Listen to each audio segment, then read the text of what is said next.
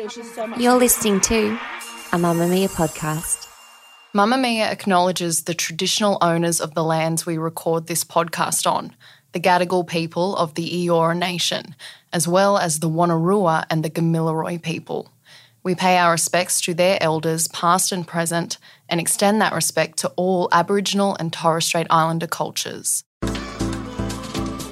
Move by Mamma Mia is the exercise app for anybody, anywhere. And in case you missed it, we dropped a brand new stretching collection that can be used to improve mobility and bookend your favourite sweat sessions. Mamma Mia subscribers get unlimited access to Move, and we drop new workouts every single week. If you're on the hunt for movement that makes you feel good, head to move.mammamia.com.au and use the code MOVE10 to get $10 off a yearly subscription.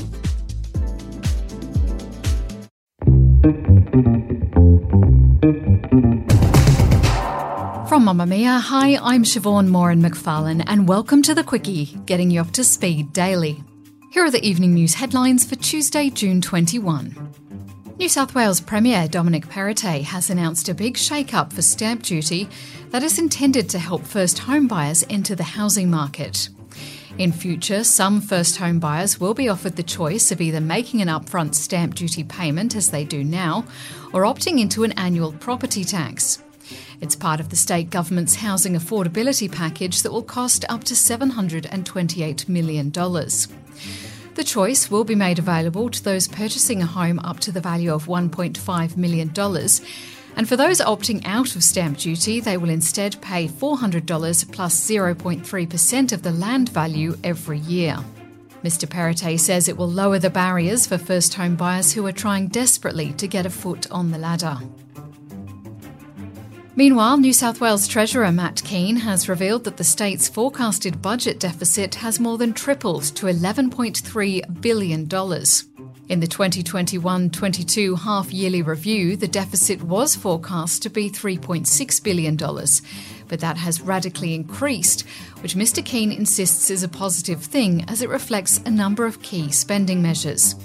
That includes $1.3 billion for families with young children under the Brighter Beginnings Affordable Preschool Plan, $520 million over 2 years for the toll rebate scheme, and $4.5 billion over 10 years to recruit more than 10,000 new health workers, including doctors and nurses for regional hospitals, and $2.9 billion for mental health services. Mr. Keane says the investments will deliver for families today and build a brighter, stronger, prosperous tomorrow.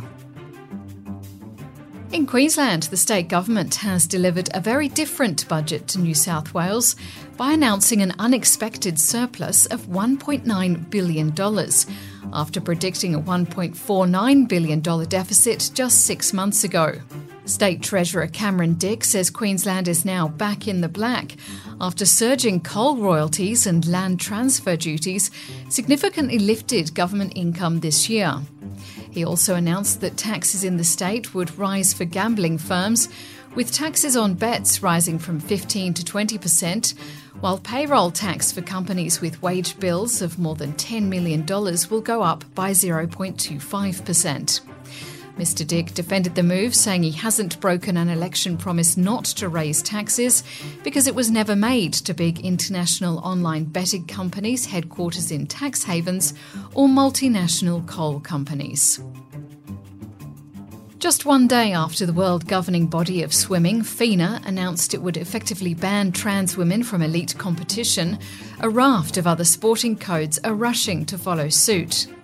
The International Rugby League has also now introduced a ban on transgender athletes from competing at this year's Women's World Cup. The IRL says the ban will remain in place until more research is done, after which it will introduce a formal transgender inclusion policy. A number of other sports are also reconsidering their position, including FIFA, the world governing body for soccer, and World Athletics.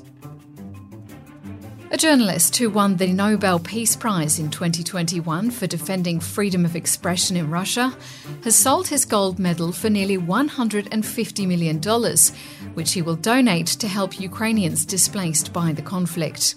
Dmitry Muratov was the editor-in-chief of the independent newspaper Novaya Gazeta until it was forced to suspend operations shortly after the invasion began in March this year.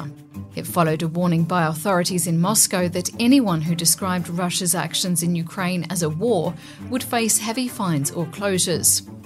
The sale of the medal in New York will benefit UNICEF's humanitarian response for Ukraine's displaced children, with Perrottet saying the most important message today is for people to understand that there's a war going on and we need to help people who are suffering the most.